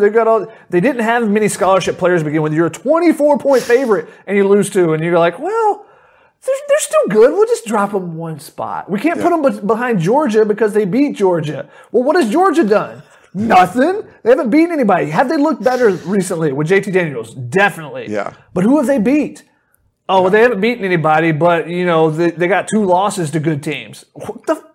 does that mean? No, they have two losses. They've lost by 33 combined points in those two games. It doesn't make any sense. Sorry, Ryan, to cut you off. That's okay. This is probably the worst committee that we've seen so far. I think they've done a pretty good job. What happens is look at this. Like, what is this? What's the logo on the side? That is all that matters, is what you think of that team. It doesn't matter. There's reporters out there saying if Clemson loses again to Notre Dame in the championship, they would still make the playoff. I completely believe that. They will. It could. It's pretty much decided. And if you've ever done the experiments, it's great when they'll put it up on like ESPN or Fox or something, and they'll show you a blind resume. Like, here's the team. They beat 3 teams in the top 25, and they did, whatever. They'll up, there's 8-0 or they're 9-0. They beat 3 top 25 teams, and the record of their opponents is above 500. And this team, they haven't beat any top 25 teams, and their opponent's record are below 500, and they've lost the game. But they're ranked higher because that one's like LSU or something, and this one's like Indiana. And they're like, well, Indiana's not supposed to be good. So the resume doesn't matter. And that's the reason they start the rankings as late as they do is because the preseason and the AP polls and all that stuff isn't supposed to matter. But that's all they run off. That's all it is. It's just, here's who we thought were going to be good, so that's who's going to be good.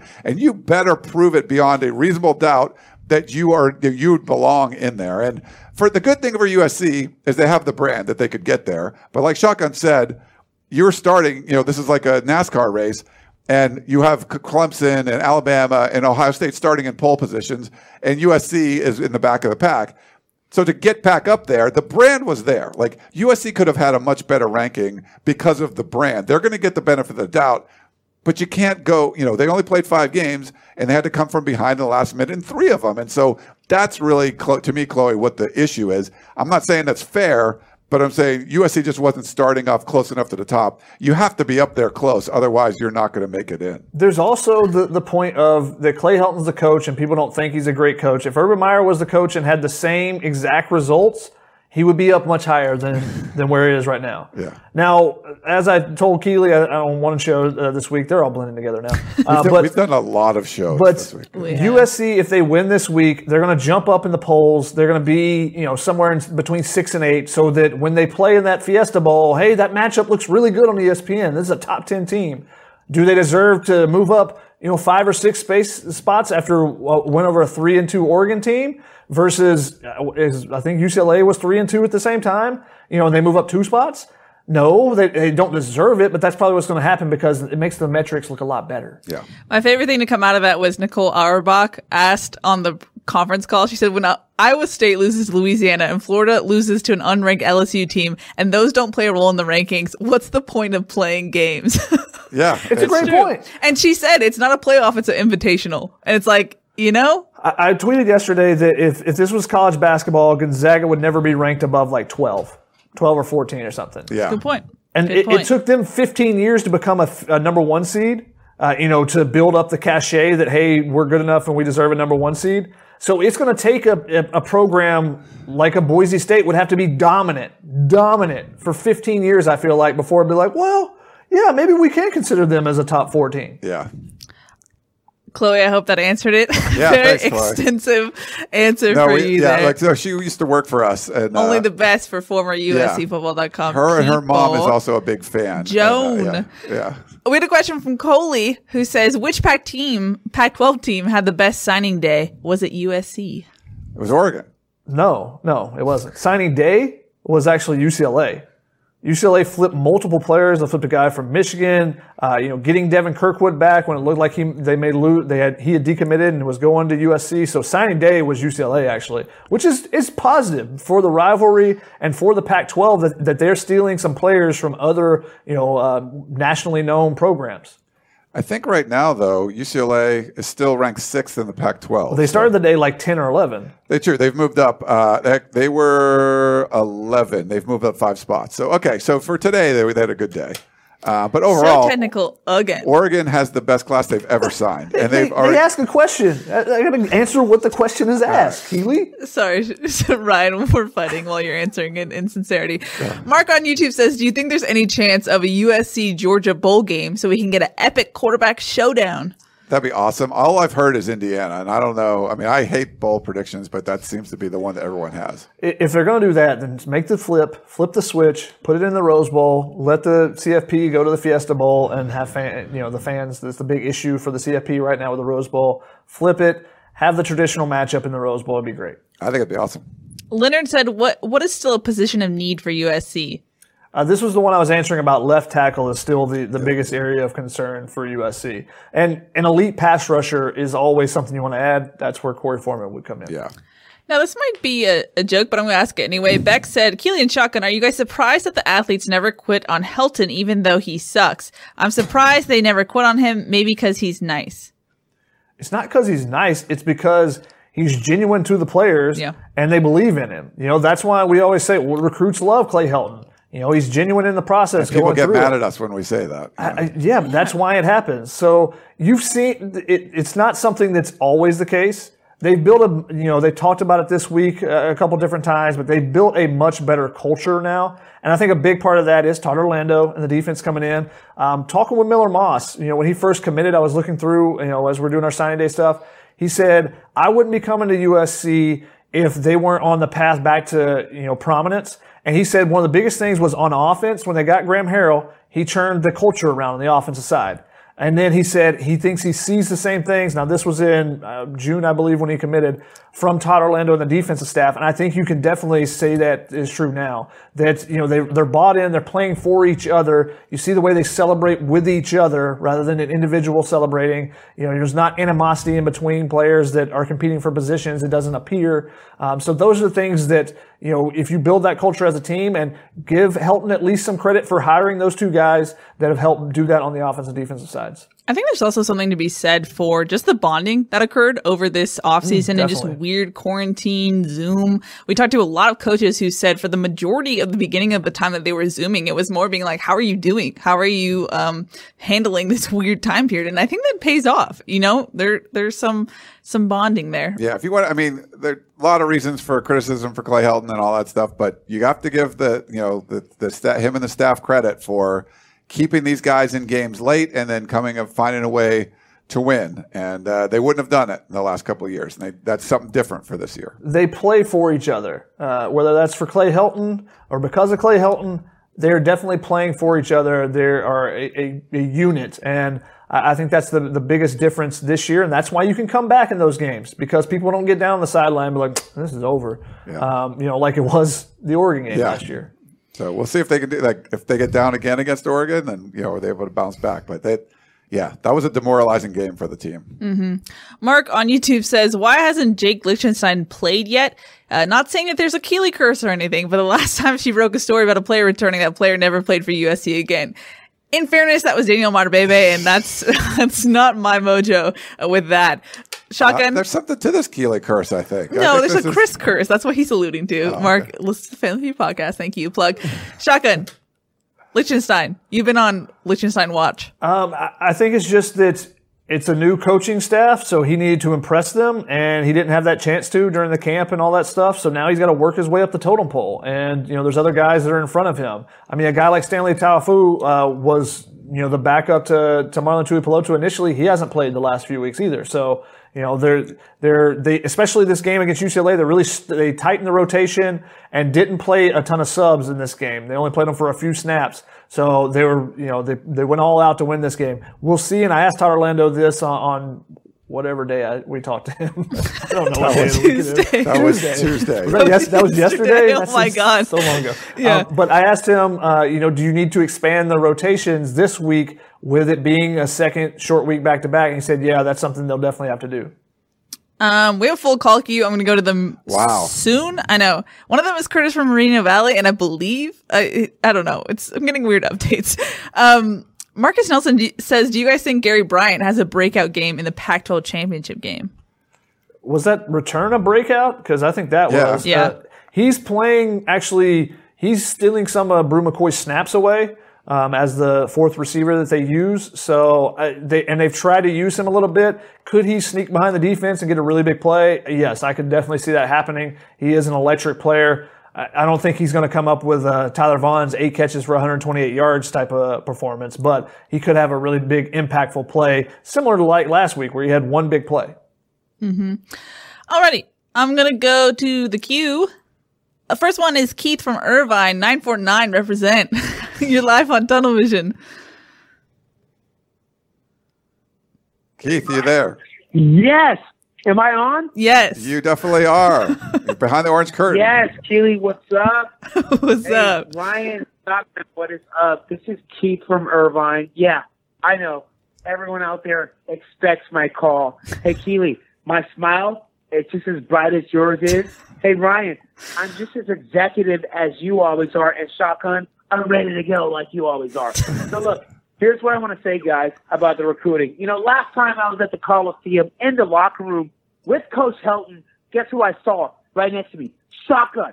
He was right there. First game of the year last year, Jason Daniels blew out his ACL. Okay, I seen Shotgun. He gives me some look like, and I'm like, yeah, it's kind of crazy, right?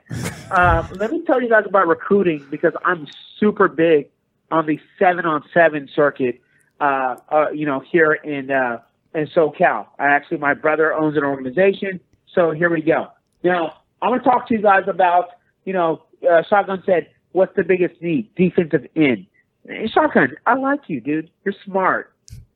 You know that we have a certain someone that has given his, secret commitment that played with a certain someone wearing number 99 at the same high school on our defensive line. He's coming to us. You know what? Let me go ahead and say it. He committed to Clemson. Psych. But you know what? We're going to say that because we're not any snitches, okay? So we have the Keith, what is the question here? We got to get to a point here. This is a whole nother show. The question is, what is the biggest need on recruiting? I'm thinking, guys, that it's linebacker, okay? The linebacker we got out of Washington who played for the 7-on-7 squad, FSP, he played safety in high school, okay? Julian played safety. We know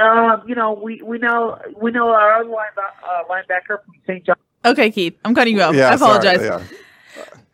It's a good I don't point. think he's not an FSP guy because he's a Southern California. They're like the big Washington 7-on-7 team. So I think he doesn't like going against them or something. Julian Simon, I think, is I think he did play safety, but he is such a versatile defender. I think that he's going to be able to bulk up and be a good linebacker for USC. But it is a good point. They did want to get a guy like Ethan Calbert and add him to the mix, but they were not able to pull that off. So linebacker is a concern, especially with the injuries they've suffered there. If everyone comes back healthy, then you don't really feel like it's a position of need because now you got Solomon Tuliala-Pupu finally healthy. Now you got Jordan Iosefa next year. Palier Knights-Diote is still, potentially coming back. Doesn't necessarily look good, but that's a possibility. So, and you feel confident that Raylan Goforth and Kanai Malga are playing really well. So you feel like there's some depth there. Raymond Scott has added something to them in their blitz packages, but there is a big concern with the health of those guys. You've seen almost all those guys be injured at one point or another in their career. So that is definitely a concern.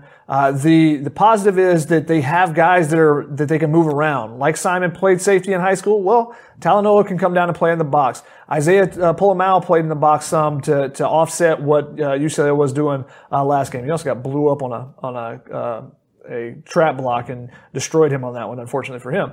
But they have guys like, Zamarian Gordon and stuff. When they bulk up, they're going to be able to come down the box as well. So I think they have some pieces that they feel okay with. But yes, linebacker is a position, especially going forward, because you missed out on a guy like Justin Flo, who would be a centerpiece in the middle of your defense for 4 years, or 3 years. We have a Peristyle podcast legend. It's Curtis from Reno Valley. Hello, you're live on Tunnel Vision. Hey guys, great show. How's everybody? Good. What's up, Curtis? What's your question for the show? Or are you just going to spread some positivity? Well, I wanted to prove a point. Oregon was ranked 15 in the preseason poll. After 3 victories, when they were 3-0, they were ranked number 9. If they would have won the 2 games that they lost, even if it wasn't impressive, they'd be very close to number 4. A win is a win. I would disagree with you, Curtis. They would not be close to number 4. They wouldn't beat Oregon State and Cal. Would not bump them up from 9 to 4. Like that would not be the case. But they'd be undefeated and they'd be up there. So I think I would agree with him because not near 4. They'd be like 6 or 7. They'd be 5 probably. I don't think they'd be 5. Yeah. What has Texas A&M done? They have one win against Florida, who lost a shoe throwing contest. Yeah. I mean, they won the shoe throwing contest, but they got penalized for Curtis, it. USC is 5-0. Is a win a win? They're 13. Like, no. I just think that because they started as high as they were, and the fact that they were at number 9, if they win against those two teams, it's not going to jump them up the rankings, but they would move up as other teams fell. Yeah, they would have moved up. But they're not. I mean, they're not going to be like knocking on the playoff door. Like whereas USC was falling places while North Carolina lost and moved ahead of them. And Oregon pounded the crap out of Stanford, to start the season. And I think they had a big, in the second game too. That matters. We hadn't seen USC do that. So. Thanks, Curtis, for the call. Love hearing you live in person. And then we have Dave back to finish his question. Dave, what's up? Hey guys, I'm back. I just saying, I got a new phone service. It's called Let's Beat Oregon. But so right here, I just got 2 things to say. What do you guys think of Oregon's offensive recruiting class this year, and how do you think our defense is going to match up in a couple years? And then 2, what do you guys think of Breece Hall's statement from Iowa State a couple weeks ago about 5-star culture versus 5-star talent? So on the Oregon front, this is probably their best. It was best recruiting class. It was very focused. I haven't delved into it, but very focused on the offensive side of the ball. They got the 2 best offensive tackles on the West Coast, and those are guys USC would be after. So it's I think it's significant. It's not just like skill guys. They get a big quarterback in the class, but getting the 2 best tackles on the West Coast. That's where USC USC is in position of need. They wanted to get a left tackle, and Oregon kind of took those guys away. Mm-hmm. Alrighty. I'm going to go through really quickly. We have more questions. Well, the 5-star culture versus 5-star players, it all starts with your culture. You can overcome a lot if everyone is bought in and you have 105 guys that are, all going in the same direction, pointing in the same path versus if people are going everywhere else. Jesper Smith said, of the guys who signed today, who has a shot to come in and start immediately? That's a really tough one, actually. I would say same with last year. We didn't think that there was going to be any impact players, but like a Tuli Tuipulotu, he got a start or 2, right? Did he? He's been starting for USC. So that's not bad. We didn't expect that. We didn't expect Parker Lewis to come in and beat out 2 other scholarship kickers. We've seen some Gary Bryant, but same sort of thing. It's like there might be a guy or 2 that emerge, but there's no clear, obvious, this guy's going to come in and start. Just from looking at the class. I think you look at the safety position, and if Talanoa Hufanga and Isaiah Pola-Mao leave, or if one of them leaves, can one of those guys come in? Beavers or Caleb Bullock is a ball hawk. He's just all the time around the ball, and then when he gets the ball in his hands, he makes things happen too. So I could see him. We'll see how quickly he picks up the defense and those type things, but I wouldn't be surprised if that's a guy that we're seeing getting early playing time next year. Yeah. Jerry says, what are the chances that USC will finally stop the run, especially with an athletic quarterback on the other side? What are the chances that USC will run more yards than Oregon? I don't think they'll run for more yards than Oregon just because USC, I don't think they've done that all season.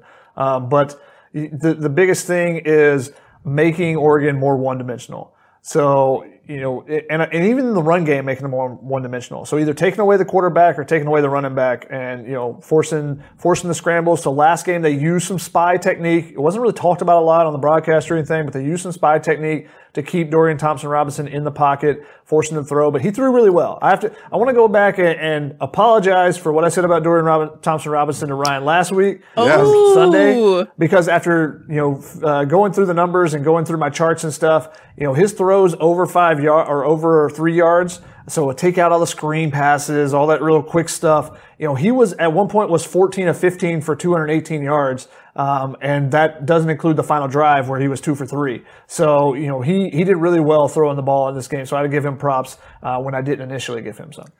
Keith on Periscope wants calling out for Hugo. He wants Hugo to call in. So The bat signal for Hugo.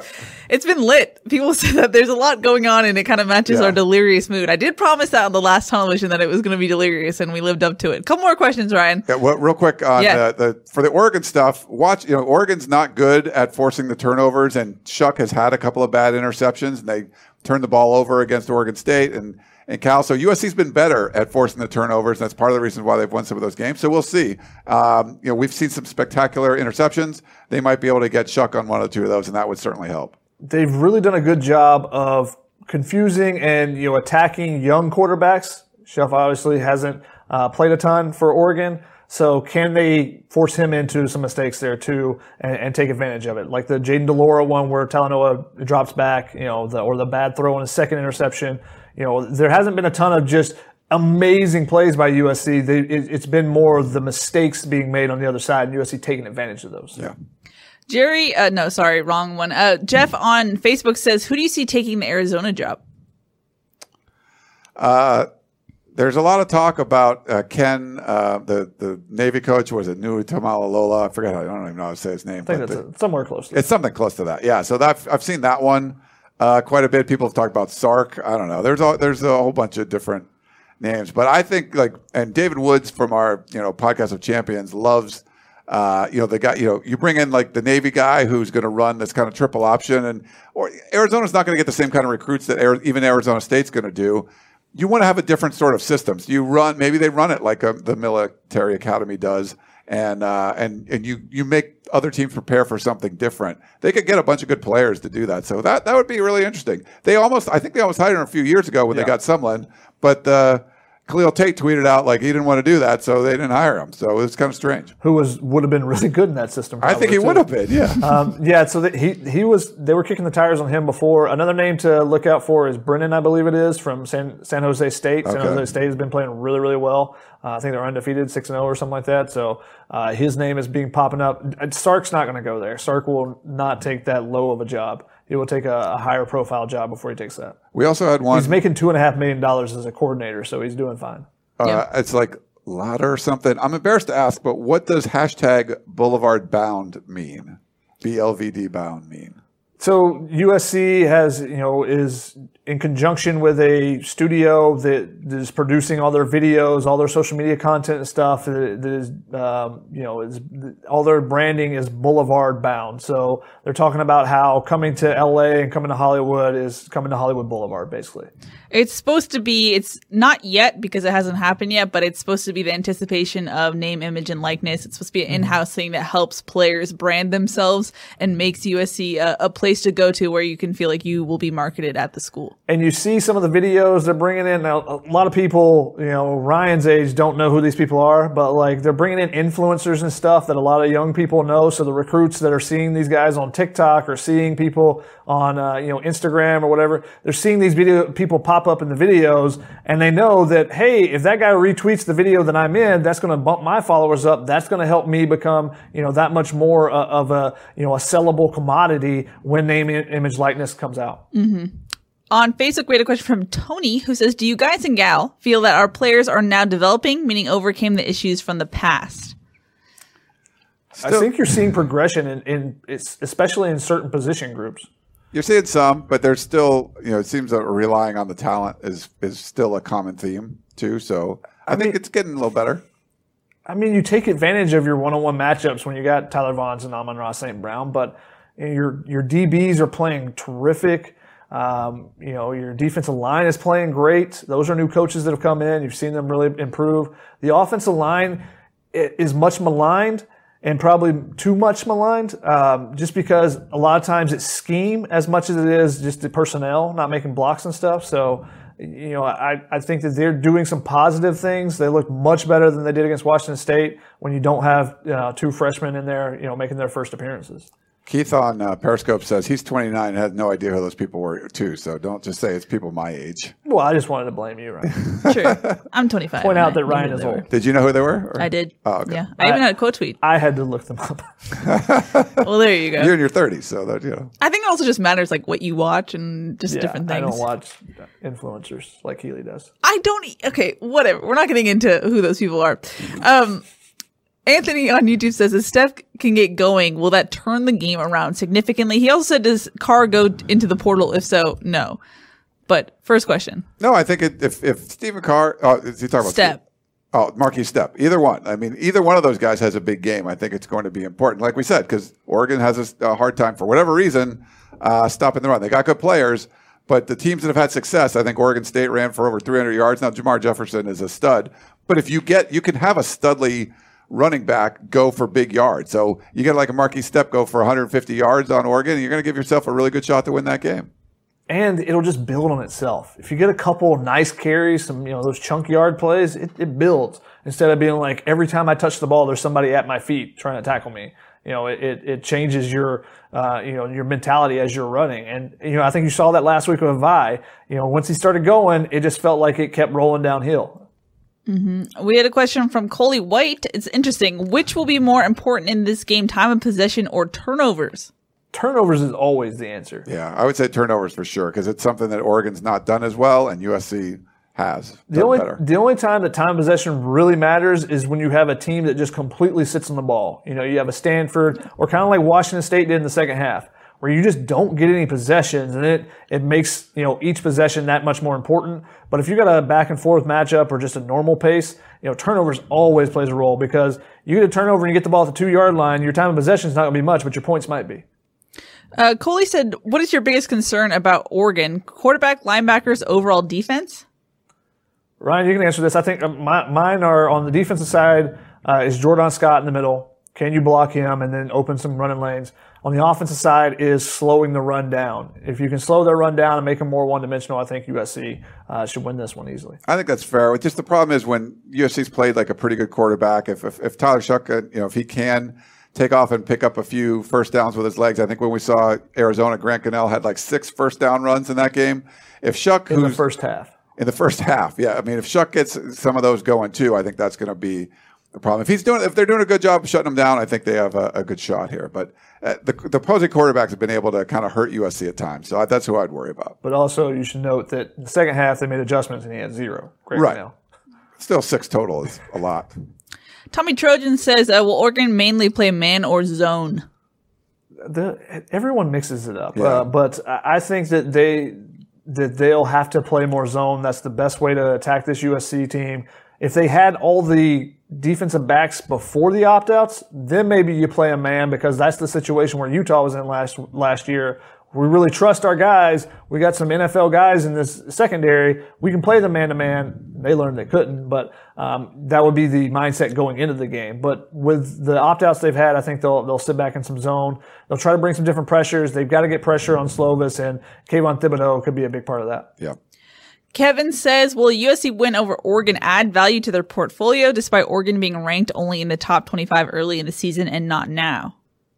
Definitely adds value. Yeah. I mean, you're going to be the Pac-12 champion. I think that's significant. It's just being 13, there's just not a shot to jump all the way up to 4 by beating a 3-2 Oregon team. It's just that's going to be, as Ralph Wiggum would say, that's impossible. So yeah, it's an extra data point, and like Ryan said, if they 13, there's no chance. But they were like 9, maybe that's striking distance or something. But with some chaos you have to have chaos regardless. But Mm-hmm. Jeff on Facebook says, why doesn't SC run jet sweeps or reverses? The second touchdown or third touchdown on Amon-Ra St. Brown in the first quarter was a pop pass, which is a version of the jet sweep. It's interesting they haven't thrown any reverses in there.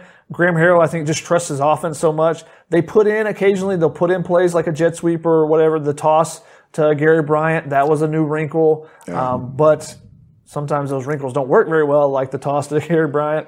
Other times they do, like the Amon-Ra St. Brown. So they do some different wrinkles. They just don't do a lot of it. I think Graham Harrell really trusts his offense and just the system that they run. Yeah. Alrighty.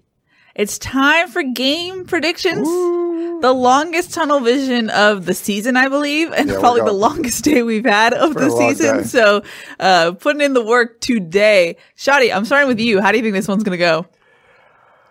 I actually think that Oregon's going to win this game. Wow. Really? Hello. I haven't picked against USC all season. I know. But I just think that the short week culmination. Now, how do you overcome that? That's the big question. And I think the emotion of the game and the energy that USC brings can overcome that. But just with how inconsistent they've been, I think that, one play can swing this type of game. And I think Oregon makes one more play just because they've had time off. USC back-to-back short weeks. You end up having to play some younger guys more than you maybe want to. So I think that Oregon makes one more play. Interesting. This is a 3-point game. The spread, I think USC favored by 3 or something around there, just a couple of points. I was on with John Canzano today up in his radio station. He does all throughout Oregon and does a great job covering the Pac-12 for the Oregonian. And we were messaging, and he's like, yeah, Oregon, there's not a lot of great leadership there. They're kind of young. I think USC is going to win handily. I'm like, wow, okay. We talked about it. I think it's going to be a close one. He asked me for a score. I said it's going to be 38-36 USC. So Oregon goes for like 2 at some point. I feel like it's going to be a close one, but both teams are going to score some points. Oregon can play down to the competition, and so can USC. But these are both pretty good teams, and there's talent there. So I feel like you're going to see some fireworks. There are going to be some fun plays in this one. So I think there'll be a bunch of points, but USC is going to squeak it out the end. So I think it's like a 38-36 kind of game. I would like to point out from our preseason that I said that Oregon was definitely not a lock, and I picked Washington to be the Pac-12 North representative. Well, there you go, win the Pac-12 North, because that's what they did, rather than be the representative, which they aren't. Are you trying to make up for the fact that the chat is very mad at you for predicting an Oregon win? Someone says, I'm okay with it. I'm making my guess here. It's true. Hey, you got to be objective. That's what we aim for. I'm gonna go for a close USC win, even though I think the luck is just thin. Yeah. It's thin. It's not sustainable, but I have to go with a tight USC win. Football scores. I hate doing them. So there you go. That's what I'm going with. And I actually have one more question because it was a good one. Omar wanted to know, are you concerned at all with the fact that Marlon Tuipulotu his impact has been wearing down recently? And that's one of those things. Back-to-back short weeks, he played a ton of snaps. He barely came out of the game against UCLA. So I'm concerned there. On normal rest, I'm probably picking USC to win this game. But back-to-back short weeks, plus Oregon's had extra time to prepare. USC had to flip the switch preparation-wise. Those are things that I'm leery of in this game and why I'm picking Oregon. Interesting. Right. Okay. That's going to wrap it up. Ryan, we'll be back on Sunday, correct? After selection? Yeah, I think we're going to do – so, yeah, we'll know the selection stuff. We'll know where USC's going bowling at the time. We probably will have some media availability that day too. But, it'll be a Friday game. We'll watch the rest of the Pac-12, get some NFL action if you're doing your fantasy playoffs, where you got to do. And then Sunday night, we'll kind of cruise in here and talk all about it, Yeah, it'll be a fun show. Make sure you stay tuned for that. Shotgun, you look like you want to add something there. We're not coming in on Saturday night to talk about USC's Friday night game because we want to watch college football. There should be some great matchups. That Clemson-Notre Dame game, SEC championship, should be some really fun matchups this week. But it all starts Friday night at the Coliseum, baby. Yes. There you go. Well I'm excited. Done. Let's go. He's the hype man. Wow, he's hype. All righty. I'm on that adrenaline from not sleeping this week, so let's go. Apparently. I know you. If anyone watches Instant Analysis, they'll see that as well. All righty. That's going to wrap it up. That's Shotgun. That's Ryan. I'm Keely. We'll see y'all on Sunday. Bye. Survivor 46 is here, and so is On Fire, the only official Survivor podcast, and we have a twist this season. The winner of Survivor 45, Dee Valladares, will be joining us every week. We're going behind the scenes of the biggest moments, the how and the why things happen, and the strategy and analysis you can only get from someone like me, a Survivor winner. Listen to On Fire, the official Survivor podcast, wherever you get your podcasts.